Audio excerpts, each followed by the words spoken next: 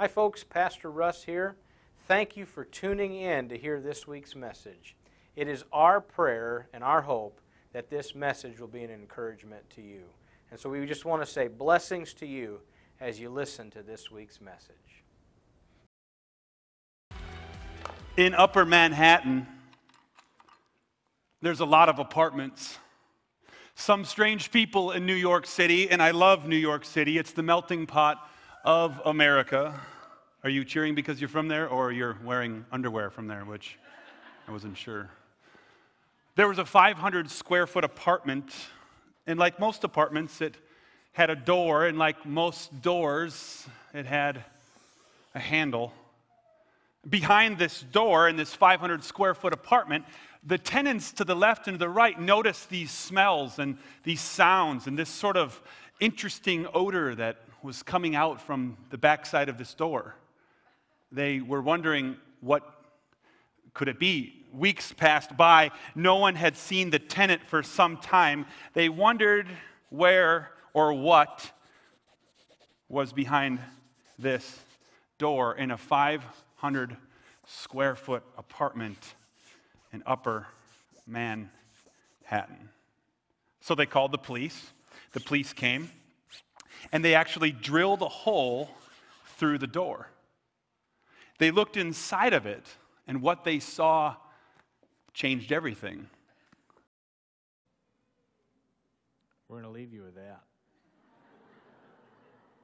That's just mean, right? I'll tell you what was behind the door. You got to hang with me, though.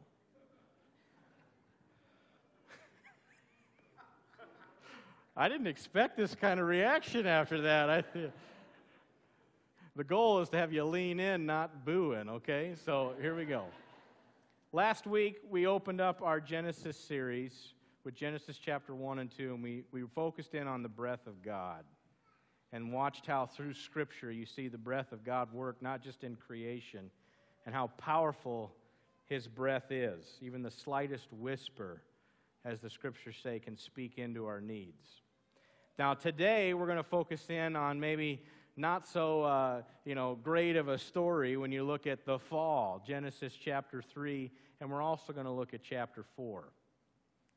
And when we break this particular passage down and we look at this beautiful garden that we spoke of last week, and we know that there's this fruit that we're not to eat. And you start to see this unfold as this serpent, this snake shows up, and that's Satan himself, and he begins to speak to Eve as she's there in the garden. And that's where we're going to pick up today. So if you have your Bibles, please turn them open to Genesis chapter 3. And while you're turning there, since this is God's Word and we believe that He speaks to us, I'm going to pray that God would ready our hearts for receiving that. So while some of you are turning there, let's go ahead and pray as we begin this message this morning. Father, I thank you so much for your word, how you guide us, lead us, instruct us, grow us, and use us as we get into the Word of God. And I pray, Father, that you would allow our hearts to be open to receive what it is you have to say today. And so, Lord, we pray for application, not just hearing a message. Lord, we'd really, truly lean in and say, God, what do you want to say to me? And so we thank you for this time this morning. We ask your blessing over it. Father, use me to speak your word. In Jesus' name we pray. Amen. So Genesis chapter 3. We're going to read some of this. We'll also read a little bit of chapter 4. But the Bible says that the serpent was the shrewdest of all the wild animals that the Lord God had made. And one day he asked the woman, "Did God really say that you must not eat the fruit from any of the trees of the garden?" You see how Satan sows doubt into our lives, especially around God's Word. Well, she says, "Of course we may eat from the trees in the garden. It's only the fruit from the tree in the middle of the garden that we're not allowed to eat." She said, "God said you must not eat it or even touch it. If you do, you will die." There you get a little bit of a, did God really say you can't touch it?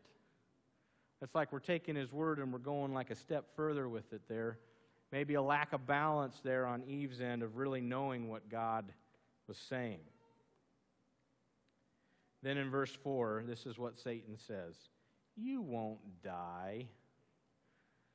And right out the gate, that is a direct lie from the enemy. The reality was, if she were to eat this, she would taste death. And Satan's a flat-out liar. The Word says that he's the father of lies. There's no truth in him. And those who partake in dishonesty and don't have integrity, they're practicing in character with their lowercase father, that is Satan. But our God is a God of truth. And as Satan is lying to her, he says, God knows that your eyes will be opened as soon as you eat it, and you will be like God, knowing both good and evil. And I think Satan's got a few playing cards that you see here in this particular scene that he plays on us all the time. The first one is the deceit. He likes to get that going, lying to you and getting you hook, line, and sinker with those lies. He also, though, he plays on our pride. Notice how he phrased this, you'll be like God. And a statement like that kind of causes us to go, yeah, that feels kind of good. To sort of have my own authority and my own ability to do what I want to do and make my own decisions and to know things that maybe I feel like I'm missing out. And that's the big one I want to point out in this particular setting, because I think that feeling of I'm missing out, that creates a lot of bad decisions. How many of you have ever made a bad decision because you felt like you were going to miss out if you didn't make that decision? Okay? Half of you. All right. Well, you missed out on being able to raise your hand there. And so here's the thing. I can think of situations, people make dumb purchases because they feel like they're missing out. Anybody aware of that? Okay, we make dumb decisions because we feel like we're missing out. It's not just a teenager peer pressure thing. We hit on this in the Sunday school class. We all have our settings that we do life in, and there's a pressure sometimes that if you don't do this, if you don't get on this right away, if you don't take advantage of this moment, you'll never have it back again. So you better just go ahead and make that decision. And then we're like, I shouldn't have made that decision. It's not just a buyer's remorse. There's a remorse that happens when we act in that moment where if we just had a little more patience to go, God, is this really what you want me to do? And not be so impulsive. You see that happening. Verse 6, the Bible says the woman was convinced. Satan had her. She was convinced. She saw that the tree was beautiful and its fruit looked delicious, and she wanted the wisdom that it would give her. So she took some of the fruit and she ate it. And in reading this, I kind of ask myself this question. For Eve and for us, which voice is louder? God's word and instruction, or Satan saying, you're missing out? Which one's louder to you, day in and day out? To be in tune with God's word means we have to get in God's word. If you don't get in God's word, the world we live in will tell you much louder that you're missing out. And Eve listened to the wrong voice. And she was convinced. Now, if you take this word and you look at where it's at in other places in the Scripture, it's translated into the word greed. It's like not only was she convinced, but she's like, I want that. Like, that's mine. I got to have that. Like, you're full in now. Like, this is mine. And you go back to pride. I think the root of every single sin is pride. I mean, if you really boil it down and say, why am I making this decision? It's because you're trying to do this for yourself. Every sinful decision, I think, is based on pride. That's the root.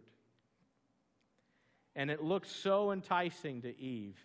And the Bible says that Satan disguises himself as an angel of light.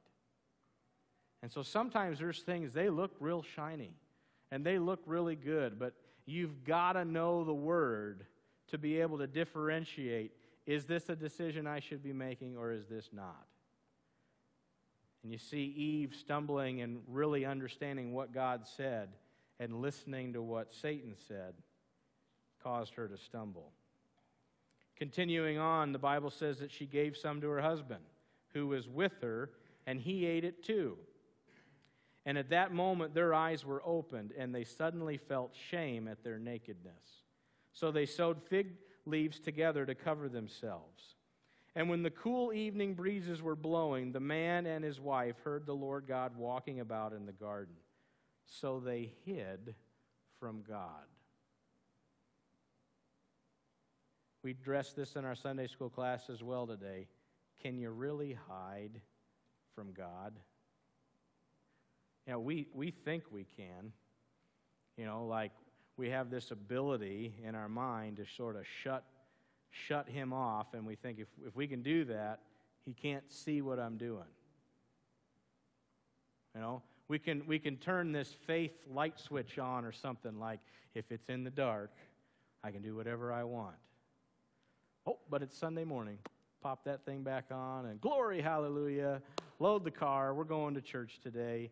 Church is over. We have lunch, and then football's on.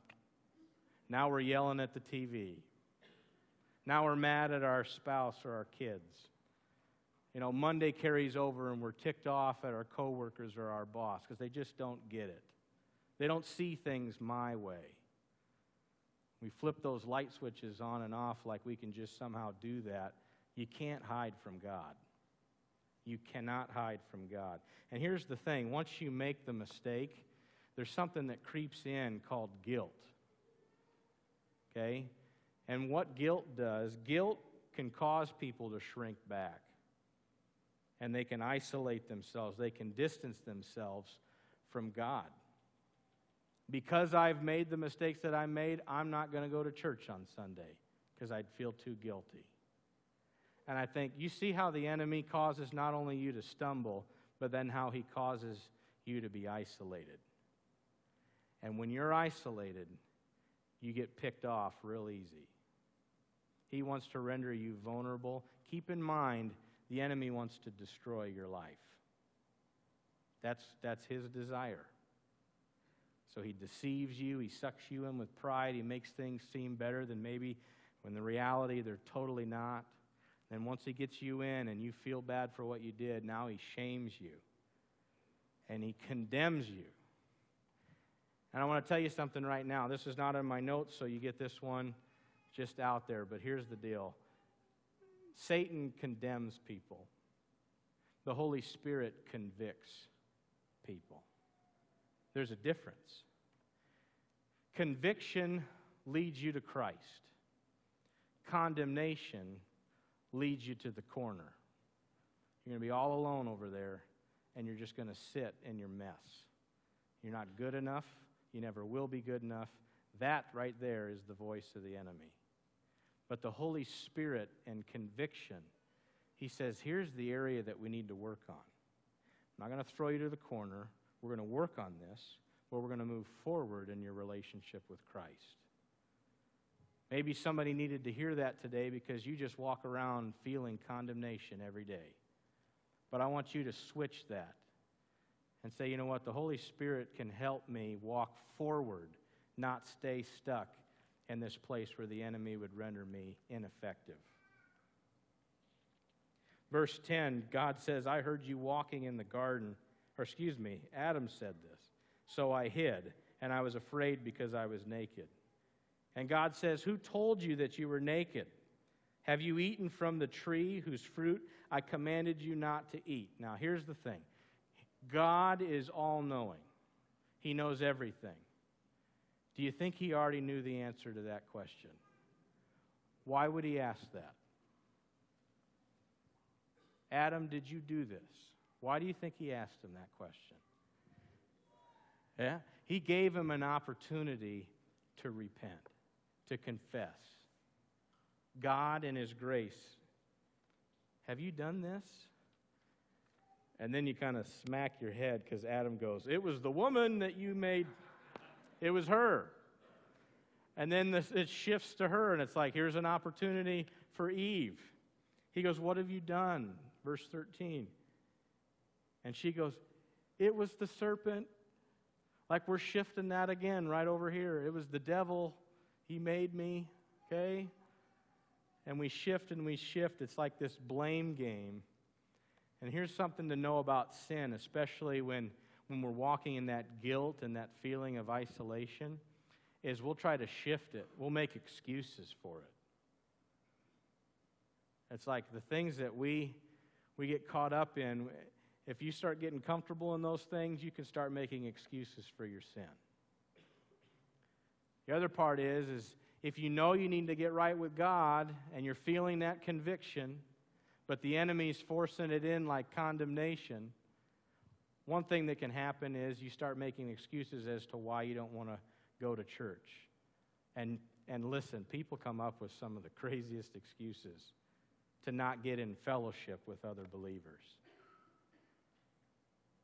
Sin will do that. Sin will do that. So the fallout, Satan's curse, the Bible says you're going to crawl around on your belly, which makes us wonder, did snakes used to have legs? Put that one in your mind for a second. That's a little bit, right? But he says there'll be enmity now between you and her offspring. We've got spiritual warfare that's going to take place. And here's the other thing. You might bruise the offspring, Jesus Christ, by putting him on the cross, but I want you to know something, Satan. He's going to crush your head. So right out the gate, God's like, here's the answer to this mess. I'm sending Christ. He prophetically makes that statement as he curses Satan. Then to the woman, by the way, you now have birth pain. Thank you. Right? And the other thing that comes along with that is there's going to be a desire for control that women will struggle with. They want control over their husband. And it's not just there, but when sometimes women are in situations and they've got to have control in certain situations. And women can struggle with that sense of control. Flip this around for the man in verse 17. Now the ground is cursed. So you're going to be spraying your fields for all the weeds, right? You can point back to this, farmers. But I think you've got to understand, as men, one of the curses that we have is we feel like there is so much work and there's not enough time to get it all done. And so we live in this world where it's just like this constant rat race where it's like, I've got to do this, I've got to do that, I've got to do this. So then we can get short with our wife, we can get short with our kids because we got work to do. Okay? These are sort of the baggage that we all carry, and it's all a part of the fall. So then they get removed from the garden. And we transition now to chapter 4, and I want to bring some things forward with this particular story because Adam and Eve start having kids. And maybe you've heard of these first two, Cain and Abel. And I want to pick up in verse 2 here and read this particular story. I think there's some things that we can hold on to in the battle against sin. I think you can catch some things in their story. Adam and Eve had two sons, Cain and Abel, and when they grew up, Abel became a shepherd while Cain cultivated the ground.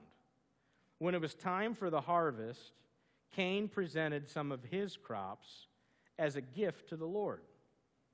Abel also brought a gift, the best portions, or another translation would say the first fruits of his firstborn lambs from his flock. And the Lord accepted Abel and his gift, but he did not accept Cain and his gift. Now this made Cain very angry, and he looked dejected. Before we carry on with this passage, I want to emphasize a few things. If you've been following with us in the Proverbs reading this past week, it just started last Sunday. In chapter 3, verse 9, the Bible says, "Honor the Lord with your wealth, with the best part of everything that you produce." The Bible doesn't say necessarily specifically why God rejected Cain's sacrifice, but we can pull from this and say it's obvious this was a heart issue. What I just read is that Cain gave some of his crops, and Abel gave the best. And I think through my life, and has there been times where I've just given God leftovers instead of giving Him my best? Has there been a time for you where we just kind of give God whatever's left of my schedule, whatever's left of my surplus on income, whatever's left of my talents? I'll use it, all this over here. I'll rise to the top in my work field, and I'll think of what God wants kind of as like, when we have time, God, when we have time. The best. God wants the best. And that's what Abel gave him. That was the issue. And Cain got ticked off. So much so, you start seeing some things unravel here that were not very good. If you go to verse 6, God speaks to Cain. He says, "Why are you so angry? Why do you look so dejected?" Verse 7, this is the power verse in this whole chapter, in my opinion. "You will be accepted if you do what is right. But if you refuse to do what is right, then watch out. Sin is crouching at the door, eager to control you. But you must subdue it and be its master." Here's the issue. Cain did not give his best. And so, since God did not approve of that, Cain got frustrated. Cain got angry. He got angry at the fact that God didn't like his sacrifice, and he got mad that God liked Abel's sacrifice better. And so in that anger, if you know the rest of the story, what happens? Cain kills his brother, Abel, because he's upset over all this. And you see this verse, if you refuse to do what's right, watch out, because sin is crouching at your door. Cain did the wrong thing, and now he's upset, and the devil can do a lot when we're angry. The devil can do a lot when we're angry. James chapter 1, the Bible says, "Understand this, my dear brothers and sisters, you must all be quick to listen, slow to speak, and slow to get angry. Human anger does not produce the righteousness that God desires." Anger is a tool of the enemy. Now, there is such a thing as righteous anger. Jesus was ticked off that people were in his temple selling these animals that people could take in for sacrifice. It's like the convenience store of the temple. I don't have to bring my animal all the way with me. I'll buy it in the temple. And the people in the temple were making profit off of these animals. Jesus shows up, and what does he do? He's whipping tables over. He's cracking whips. Okay? This was wrong. And it's okay to get angry at sin. It's okay to get angry in regarding disobedience. But you've got to have that anger under control, because it can quickly get out of hand if it's not truly in the perfection of Christ and his righteous anger. Reality is you and I as sinners, we might start with a righteous anger, but then it ends with, "Oh man, I shouldn't have flown off like that." Ephesians 4 says, "Don't sin by letting anger control you. Don't let the sun go down while you're still angry, for anger gives a foothold to the devil." A foothold to the devil. You give him an opportunity if you camp out in the anger camp too long. He gets a foothold. I'm going to take you back a few years to when I was a wrestler. I played basketball and things like that, Palmer. We were kind of school known for basketball. I couldn't play basketball to save my life. Although I can dribble between my legs on occasion, but that's about it. Lance, you've played ball with me. It's bad, isn't it? Yeah, don't say anything. Okay, so I loved football, though, and my sophomore year of school, my head football coach said, we're bringing wrestling in as a school. And so since you're really good at football, why don't you go out for wrestling? It'll make you a better football player. And I'm like, great, sounds good. And so I don't know anything about this sport.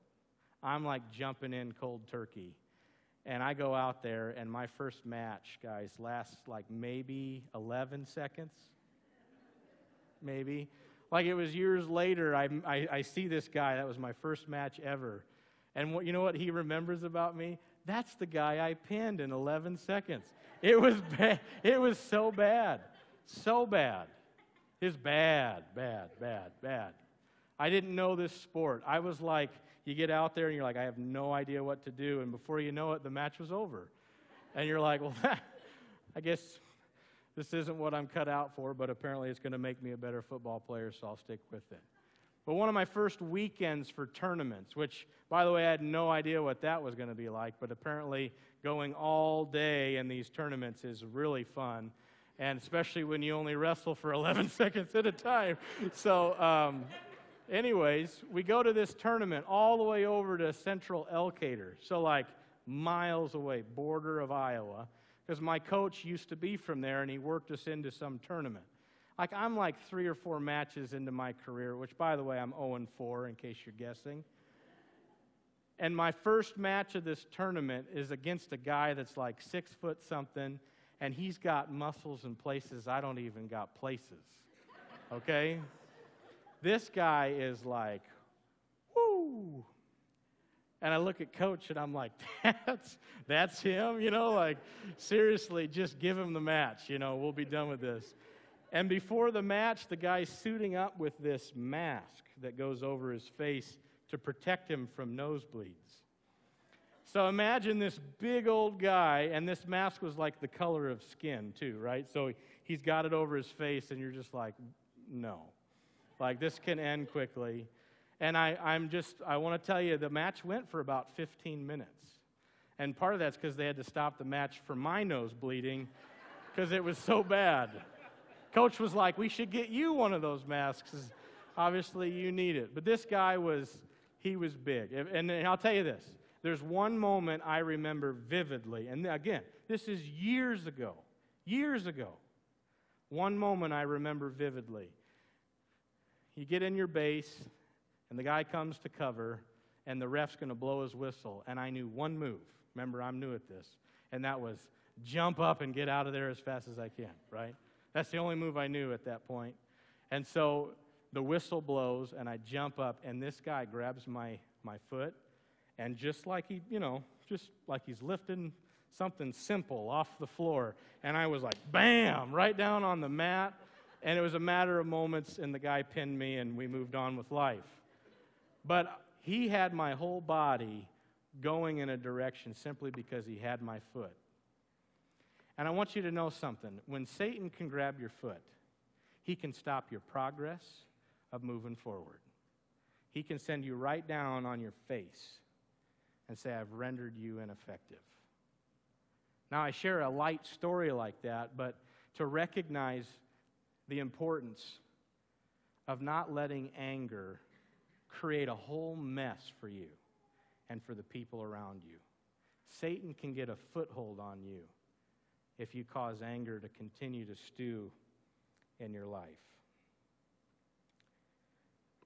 One note I made this week is that if we give God our best, then I think we'll pass most of the tests. That's all it could have started with for Cain. Just give God your best. But he didn't. And then it made this huge mess. thing about temptation is the Bible says that God will give us a way out. Whatever you're walking through, the Bible makes it clear, it's common to man. You don't have a specific thing, you're like, I'm the only one on the planet that struggles with this sin issue. The Bible says whatever you're struggling with, it's common to man, and whenever you're tempted, God will give you a way out. There is always a way out. That's a promise from Scripture. You don't have to act on that sin. God will give you a way out. So next time you're feeling that temptation, you're feeling that enticement, that convincing, whatever's going on where you just feel that pressure, go, God, your word says you're going to get me a way out of this. Help me. Help me. Thing is will you pray that? Because what happens is we get in those moments and we have that pride and we want that particular sin, is we'll start to suppress that promise from Scripture, and then we'll go and we'll take what we want. We got to be careful. Be careful. We need to subdue sin. Scripture says that. Subdue it and be its master, not the other way around. And what's sad is there's Christians who walk around today and the authority of Christ lives in them, yet they walk around with their hands cuffed behind them because they're still stuck in a sin issue. They still can't let go of something because they love it too much, they're hooked on it too much. It's this constant struggle. But because of what Christ has done on the cross, He shamed the enemy. And He broke sin's power, and you can be set free. You don't have to live in this. You don't have to be mastered by it anymore. The Scriptures say, subdue it and be its master. I want to teach you guys something, okay? It's real simple. Repeat after me. No. Next time you feel that urge to do something you know you're not supposed to do, just say that. No. No. Do it with me one more time, just in case you haven't figured that one out. Say it. No. No. Like it's just like bouncing around in here. Some of us have several issues. Here's the thing. Another thing I've said is that when we say we're dead to our sin, if there was a dead body that was right here, it would be unresponsive. If you're dead to sin, that means you don't have to respond to it anymore. That's where that no comes in handy. You say, I'm dead to that. I don't have to do that anymore. Christ gave me the power to say no. So you know the rest of the story. Cain goes out and he kills his brother. And in verse 9, the Bible says, afterward, the Lord asked Cain, where is your brother? Where is Abel? Now, what did I say about chapter 3? Did God know Adam's situation? Does God know what's going on with Cain and with Abel? Absolutely. He gives him an opportunity to confess what happened. He knew where Abel was. But Cain, are you actually going to speak this forward in confession to me? And what's interesting is this all started for Cain to have an opportunity to give the best. And the Bible says he gave some crops. And in verse 12, the Bible says, God goes, no longer will the ground even yield good crops for you. Like you had your opportunity, and now the blessing's gone. No more good crops. I want to go back to that apartment in Manhattan and that door. If you've been hanging with me, now's the moment.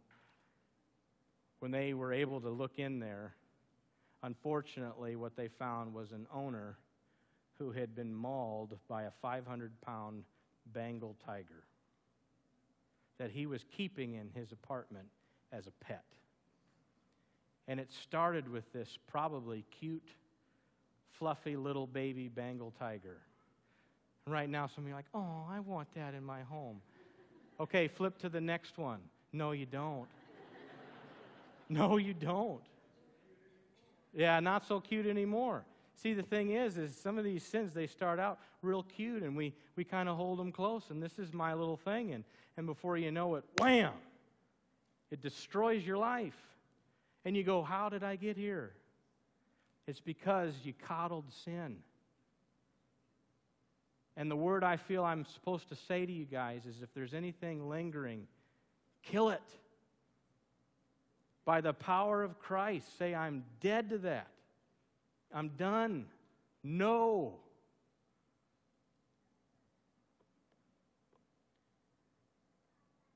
The owner had a baby Bengal tiger, and over time, the owner couldn't feed that thing enough.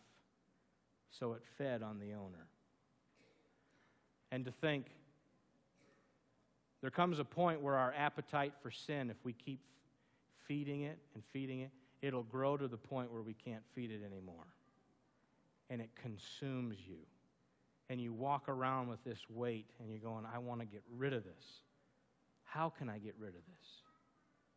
And the answer is in Christ. I want you to watch this video of a little bit of a mongoose, snake, and squirrel action.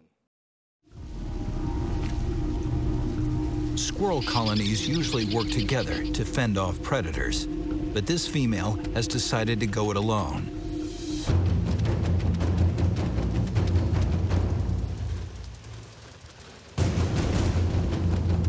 She fluffs her tail to appear bigger, distracts the cobra, and shields her body from the snake's strikes.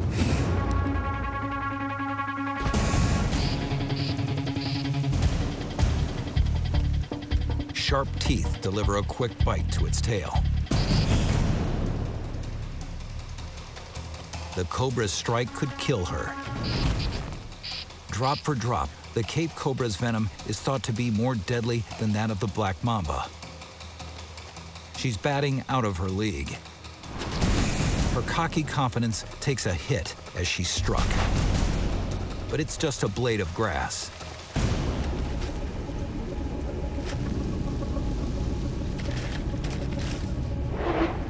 It's a reality check. She needs to back down.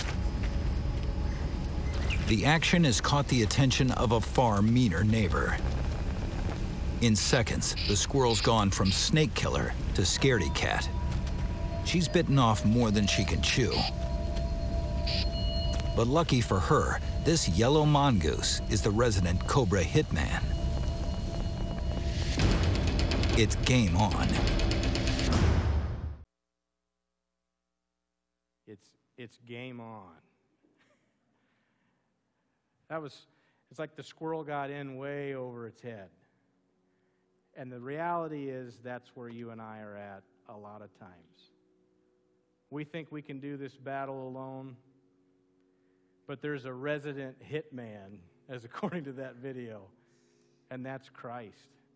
And it's only in the power of Christ can you walk this life in the midst of what the enemy wants to do. And so while this was a moment in history that caused a lot of things, one of the things that we see is that God had an answer for how to deal with the problem of sin. And he said it right when he was speaking to the snake. He said, Christ will crush your head. And I'm telling you guys, the victory we have in Christ, that allows you to be set free from sin. But you have to come to a place where God's giving you an opportunity, just like he gave Cain an opportunity, just like he gave Adam an opportunity. He knows what's going on in your life. But the opportunity here this morning is, are you going to confess it over to him? You say, God, help me deal with this. Because even though there's sin in this world, and even though maybe we've screwed up and we screw up time and time and time again and we feel like we're too far gone, the Bible tells us that God's grace can cover it all. It can cover it all. And maybe you're sitting here today and you've got no struggles. You're not struggling with anything. Awesome. I'm so thankful for that. I think purity, integrity, all of those things are important in the walk of faith. But I think you can take this little moment here and say, have I ever let anger sneak in there? And I've made decisions that I shouldn't have made. These are things we can apply into our life. And one of the greatest things I can say today is that if you're living in a life of sin and you've not found the answer in Jesus Christ, today I'm going to give you the opportunity to turn to Him, to come in, and to help you conquer the enemy. And so will you bow your heads with me as we pray together? Father, I thank you so much that you have an answer to sin and the issues that come with it. Your word says that sin separates us from God and that the wages of this sin is death. But Father, in your grace, you sent your Son Christ to die on a cross, rendering the enemy powerless. But we have to respond to that. And so, Father, if there's someone here today, they're ready to move from this life of sin and begin this relationship with you where they have victory over sin and they can have the freedom that is found in Jesus Christ. Father, I ask that you would draw that person, draw them in, convince them in their heart that you're the answer to all of their struggles. You're the answer that can bring a new wind back in their sails. And for that person today, Father, I ask that they just simply pray with me in their heart and say, Jesus, I come to you a broken sinner. And I'm thankful for the grace of Jesus. And today, in that grace, I ask for forgiveness of my sin. And I ask that you'd help me to live for you, to leave my old way of life and the sin that I'm stuck in, and to walk in your ways in obedience to you. The Bible says that the Holy Spirit comes to live in those who receive Christ by faith. And Father, that Spirit, the Holy Spirit, helps us to live for you. And so, Father, people who are genuinely praying that prayer, saying, I want Christ in my life, Holy Spirit, I ask that you'd empower them to do that which you desire to do. Father, I also pray for many of us. Maybe we are followers of Christ. We've made that decision to follow you, but yet time and time again, we trip on things we should not be tripping on. That same Spirit, the Holy Spirit, Lord, I ask that you'd help us to walk in strength and obedience to you. Lord, we confess our sins. And your word says that you are faithful and just to forgive us our sins and cleanse us from all unrighteousness. And we thank you, God, for your grace. And it's in Jesus' name we pray. Amen. Thanks for watching this week's message.